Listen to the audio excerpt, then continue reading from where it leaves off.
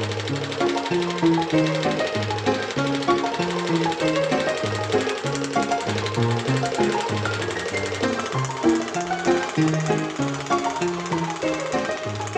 back to Matinees on Main Street.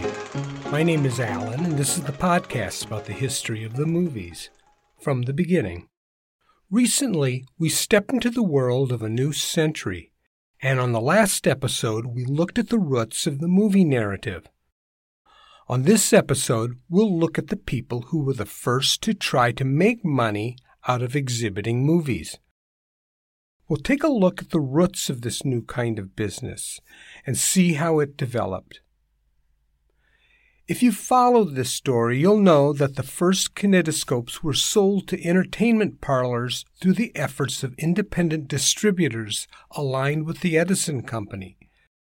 Most of these parlor owners had originally dealt with Edison during the rage for phonographs back in the late 1880s, and were now interested in showing moving pictures as the latest money-making novelty. While most of these machines ended up in novelty parlors, some of them were displayed in outdoor locations, such as seaside boardwalks, or for a limited time, such places as a county fair. As long as a machine was sold, it really didn't matter who bought it. Then the projectors arrived. While the Lumiere camera projectors were sold throughout the world, very few were sold in America. Instead, it was the Edison Company that sold their projectors in America. But in order for those machines to be viable, they needed a regular diet of movies to project. In order to fill that need, the Edison Company had to provide short films, and they were very disinclined to do so. So in this vacuum, other machines also appeared, including the Biograph, which was manufactured by a company owned by Edison's former employee, William Kennedy Laurie Dixon, the Cineograph, devised by Sigmund Lubin in Philadelphia, the Magnoscope, developed by Edward Ament in Chicago, and the Polyscope, devised by another Chicagoan, William Selig. And there were others that were even less known. Unlike the kinetoscopes, which were shown in those parlors I mentioned, the projectors were based in vaudeville houses since they could be used to entertain large audiences. The Edisons managed to get their projectors running in Coster and Biles in the spring of 1896, and by that summer, some of the other machines were appearing in other vaudeville houses. At the time, vaudeville was pretty new and had not yet reached the height of its success.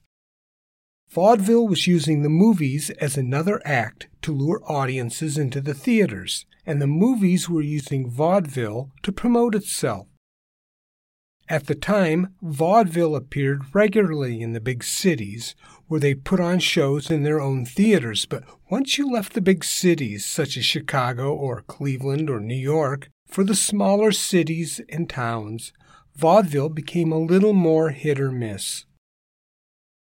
But there were places where the railroads barely traveled to, and these were the places that greeted wagons, carts, horses, or even people on foot. The people who showed up in these towns could be peddling everything from God to collections of Shakespeare's plays, from pots and pans to cure-alls. When they arrived, they might give out handbills and talk up their business. Maybe they went door to door or set up a tent so that everyone could view their wares. Entertainment also followed these paths with traveling acting troupes, circuses, exhibition baseball teams, vaudeville performers, magic lantern shows, Chautauqua lecturers, and on and on. Two of these people would become among the first moving picture exhibitors. The first and probably the best known was E. Burton Holmes, a travel lecturer. Kind of the Rick Steves or Anthony Bourdain of his day, Holmes was born and raised in Chicago, the son of a banker. Early on, Holmes caught the photography bug, and after he finished his schooling, he traveled with his grandmother to Europe, where he photographed just about everything that stood still for him. When he returned to Chicago, he delighted his camera club with a lecture on the trip. He narrated the show while a stereopticon projectionist flashed the images on the screen. This was in 1890. A few years later, he took a trip to Japan and again regaled his fellow photographers with his stories and pictures. A travel lecturer was born. Holmes was dapper, cultivated, and charmingly interesting. He was more of a cultured travel lecturer than he was a simple projectionist. He traveled primarily to well-established towns and cities. He gave his magic lantern lectures to churches, women's organizations, and to the upstanding citizens of respectable communities. He based his business in New York City, but he traveled and lectured everywhere. For example, in 1898, he not only traveled to the Hawaiian Islands in order to gather material for a future lecture, he lectured there. Holmes' career is rather set upon a line that both places him in the realm of the cinema and outside of it. In the early 1900s, his presentations and lectures started to use moving pictures as an accompaniment to glass slides. These presentations filled an educational vacuum that the movies had not yet provided for our more cultured people, and it set in motion the idea of using the movies as a form of education. Still, Holmes was no cinematic innovator, and his reputation rested more upon his lectures than it did his projection work. Meanwhile, Lyman Howe was a Pennsylvanian who had spent close to a decade promoting and exhibiting a working model of a coal mine. At about the same time that Holmes was lecturing his camera club about his trip to Europe, Howe had junked the mine exhibition for a concert phonograph and started holding phonograph performances while entertaining the audiences. In a sense, he was giving phonograph concerts. He got interested in movie machines fairly early and hoped to purchase the Edison territorial rights to his home state of Pennsylvania. Unfortunately, the territory was taken, and they offered him New York State instead. Rather than being pleased, he passed on the offer, and in some way or another, Howe managed to purchase one of Robert Paul's animatoscopes. With the addition of the movie projector, Howe seemed to be trading up in his career as a traveling promoter. His shows tended to combine the phonograph with the animatoscope. He entertained his audiences with decent phonograph recordings, especially the Sousa Gilmore marches, but he also used the phonograph to record the noises that the audience made just to get a reaction from the crowd. He also used his time to show various Edison movies that were popular at that time. Interestingly, Howe would sequence his movie shorts in a way that was similar to making mixtapes. Themes would sometimes be clumped together, or genres, giving an impression of a mood, or even a story when one did not exist. Good exhibitors learned how to do this, and it seems to suggest the exhibitor's contribution to the furthering of the idea of early story concepts using film shorts. To run his movie projector, Howe hired Edwin Hadley, a local electrician. A real love-hate relationship would later develop between the two, or more appropriately, would develop within Hadley's own mind. Hadley would later develop a resentment against Howe due to his success as well as Hadley's own early failures as a traveling exhibitor. To be fair, very few people truly succeeded as traveling exhibitors, and it was only when Howe's success was visible that others started to copy him. At first, Howe stuck close to home, but soon he was exhibiting throughout the eastern part of Pennsylvania and up into western New York. As his business expanded, he focused his greatest efforts towards the Northeast, into New York and New England. Originally, Howe used his phonograph to provide sound effects, but within a year or so, He primarily used it to provide music in between reel changes, as well as occasional breaks in the film. It's also possible that he used the phonograph to provide music for his films. His first shows were held near his home in Wilkes-Barre, Pennsylvania.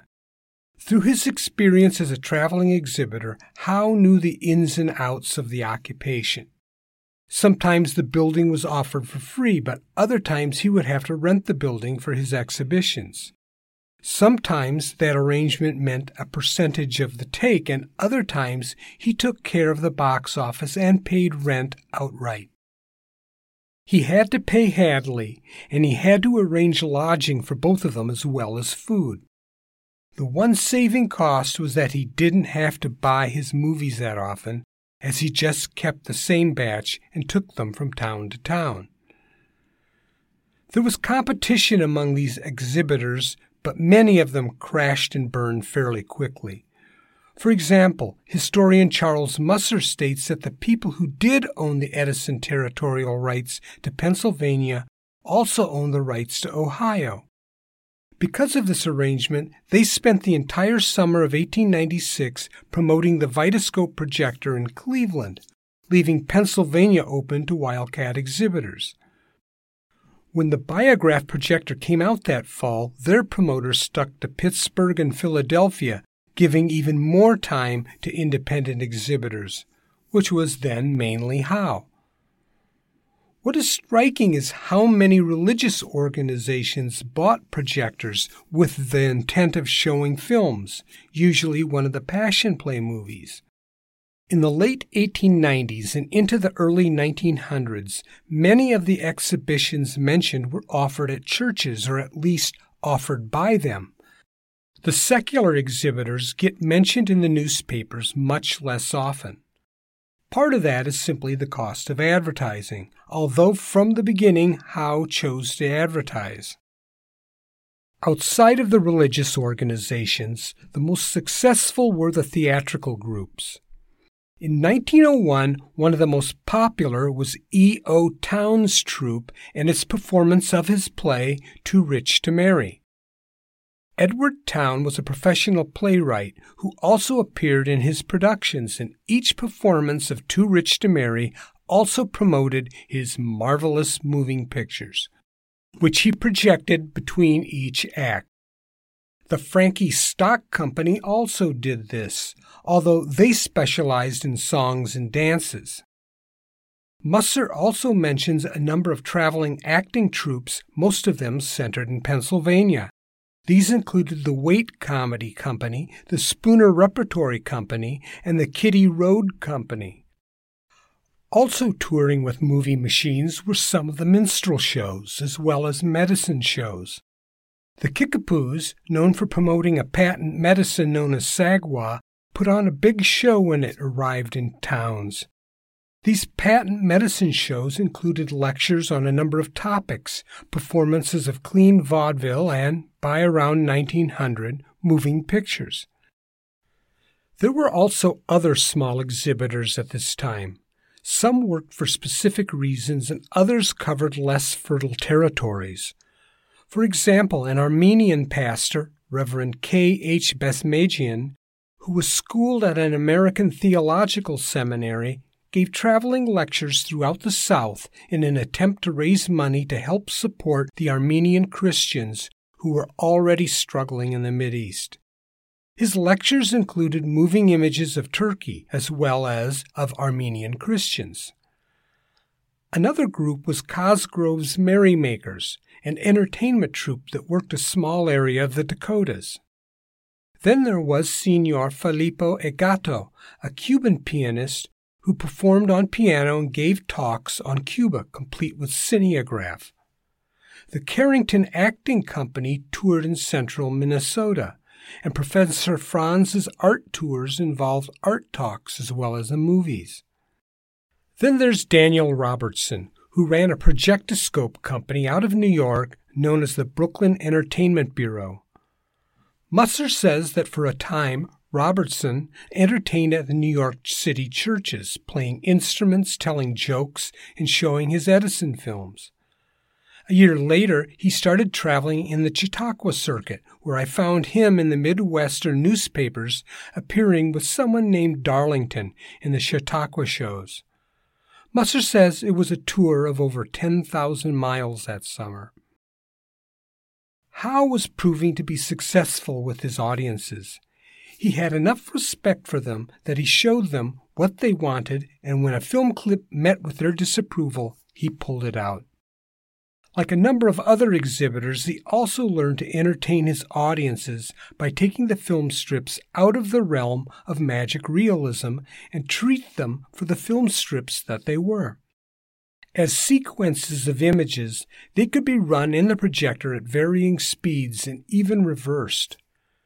In England, Cecil Hepworth talked about stopping his films while they were being run in order to argue with the images on the screen.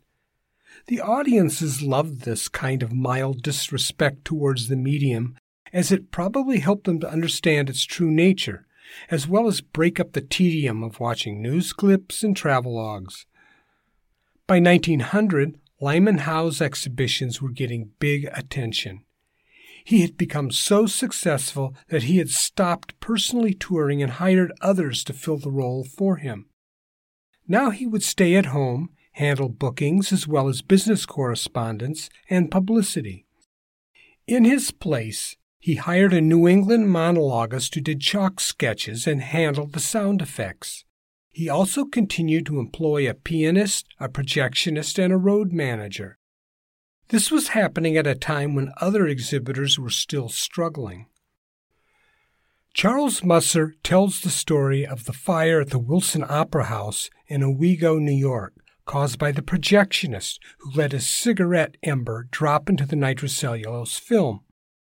The crew was setting up the show at the time, and no one else was in the building. The films were stored in a trunk, and they burst into flames. The damage to the opera house was significant, and it was a total loss for the exhibition company. Lyman had to cancel bookings for the next 2 weeks, while he managed to purchase another machine and buy new films to replace the old ones. Musser speculates that he may have scored a good price break from Vitagraph, as they took over several of his bookings. Lyman also fired his projectionist and rehired Hadley, who was struggling at the time. Lyman also traveled to Europe for the Paris exhibition of 1900, where he managed to buy several original Méliès prints, but he also had a good relationship with Vitagraph and the Edison Group. He's even been spotted in some of James White's Paris exhibition films. When Edison would organize the Patent Trust towards the end of the century's first decade, Howe was invited to join, but he turned them down. There are several reasons why so many of these exhibitors struggled at this time, but it's a mistake to confuse their struggles with the market in general. On the face of it, there were just too many exhibitors. You can get a feel for this by seeing how many want ads appear in the newspapers as owners of projectors advertise selling their machines. And you also see ads of people asking to buy them. Maybe these were just the young brothers of men who hoped to find adventure and gold in the Yukon, and now these younger brothers hope to find adventure and gold in moving picture machines. While there is a bit of kidding in that, it does show that even then there were a lot of people who had already developed a romance over the movies, or maybe it was a romance over the money they could possibly make. Another reason for the boom and bust problem with traveling exhibitors is that many of them had no idea what life on the road was like, or the problems that they could face. Howe had established connections with his market through his many years traveling and performing with his phonograph. He knew the men who ran the halls and opera houses. He knew where to stay and how to get food and even when to get it. He knew train schedules and how to get to towns not directly connected with the railroads. He knew how to deal with bad weather and when the farmers were too busy to attend his shows. He knew how to advertise and promote. All of these different facets of traveling had to be learned by these men who had no idea what the road was like. Another issue is simply demographic. That time, Howe's Market, which was New England into Pennsylvania, was the most densely populated area in America. Everywhere else south of the Mason-Dixon line and west of the Appalachians was less populated. It was also not as well traveled. While the South was not too bad in numbers, the Midwest was much less populated than it is now. There was an interest in the movies in the South, but most people in the South and Midwest saw them through the efforts of their churches, and in many of those places, someone local acted as the exhibitor for the church. In the Midwest, such sparsely populated areas provided poor box office returns in exchange for the long distances a person had to travel. Quite a number of small groups, from Professor Buckwalter to the Carrington Company, attempted to cover this area before disappearing from the record. By the way, Professor Buckwalter is not the same person as the Buckwalter who filmed westerns out in Colorado in 1905. And as for the West, the most popular traveling group was undoubtedly the Beatty brothers, although it's been very hard to discover any details about these men. There were two men from Kansas known as the Beatty brothers who had started a cattle ranch, but they were in their 50s by this time. The sons of William Beatty had moved to Colorado, where they were also involved in cattle ranching and mining, and were very successful. In the late 1890s, though, there was some suggestion that the brothers were involved in some stealing of other people's cattle. Only one of the brothers made it to the Seattle area, and his name was Ed. He would become the owner of a knife manufacturing shop. Did any of these young men become involved in the moving pictures? At least one newspaper article suggests that two men, one named Ed and the other named Will, were taking moving picture equipment out into the mining towns of the Rockies in order to take advantage of the loose money there. It's possible that these men, whoever they were, may even have been the sons of the original Beatty brothers, and had taken the idea to the Beattys, and the brothers were financing them. But really, who knows?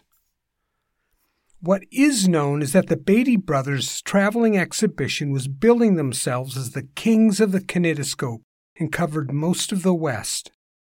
I find them listed everywhere between Southern California and North Dakota around 1903 and 1904.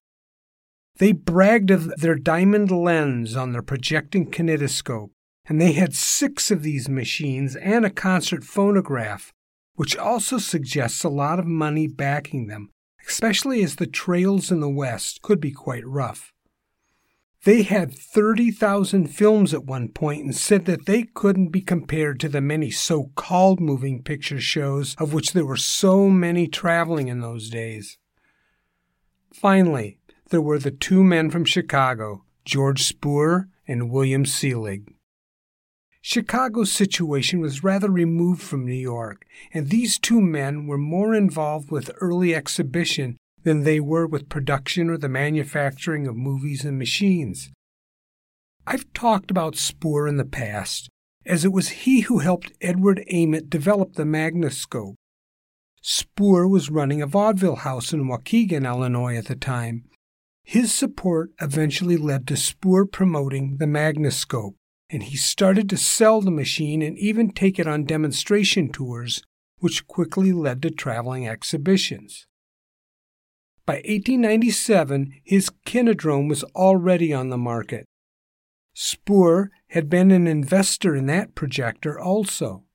I can't find any detailed info about the machine, but it was developed by a man named J.P. Bell, and like the Biograph projector, it was marketed as a system rather than just a projector.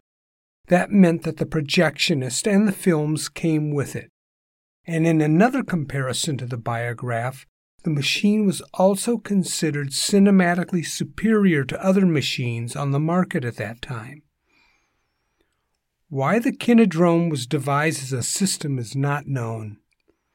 Mutoscope Biograph did it due to the company's need to circumvent Edison's legal arm.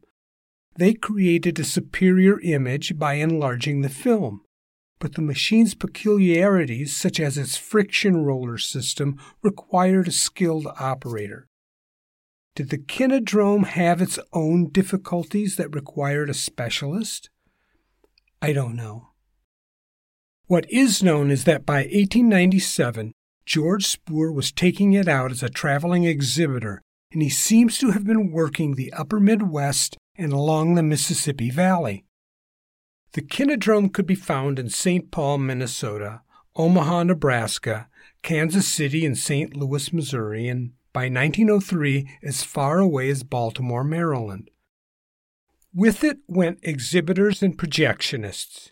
Spoor did travel and exhibit for some time, but whether he did what Howe did and hired men to travel for him is not known. And then there was William Selig, who made himself a colonel. William was a robust man who was born in Chicago and had a restless desire to perform and travel in vaudeville. I'll discuss his history at some future date, but I will say that he did spend time performing in San Francisco before wandering back to the Midwest. He was in Texas when he ran into the kinetoscope and sniffed a great opportunity to make money. Back in Chicago, he hired a machinist to knock off a Lumiere projector for him, with minor adjustments made to the design, for legal reasons. Soon he was manufacturing, marketing, promoting, and exhibiting the Selig Polyscope. The Polyscope thrived because the Lumieres chose to abandon the American market, leaving Selig's knockoff to spread throughout America's interior. Selig would be successful enough that he used lawyers to fight Edison when the company finally directed their legal arm towards Chicago. It doesn't look as if Selig traveled much with his Polyscope, so when it was used in traveling exhibitions, it was either as an independent exhibitor or someone the Selig Polyscope Company hired. By 1904, the number of people attempting to exhibit moving pictures had multiplied significantly. Almost all of these people could be compared to startup companies, and their chances of success were very slim. At the same time, the first moving picture houses were appearing, which made the success of these traveling exhibitors even slimmer. One example was the Miller family, which seemed to appear in the Midwest. So were the Brentons, whose traveling exhibition show in Iowa was recently discovered and became the subject of an important documentary on early film. There was Archie Shepherd, who would be among the most successful of this later group of traveling exhibitors. And there was E.R. Gurley, who was based in Utah and even named his projection machine after his home state, the Utanoscope. It seems that this experimentation with different types of exhibition methods grew more prolific the farther west you traveled. While Lyman Howe and the vaudeville houses dominated the East in showing moving pictures, no one, not the Beatty Brothers nor the San Francisco-based Orpheum vaudeville circuit, controlled the West at this time. This pattern would continue once exhibitors started establishing fixed locations and the Nickelodeons started to appear. But that's another story. Next time, I'm going to take a look at the beginning of the patent war as the Edison Company takes on its former employee, William Kennedy Laurie Dixon, and his company, the American Mutoscope and Biograph Company. So thanks for listening and hope to find you back here for the next episode.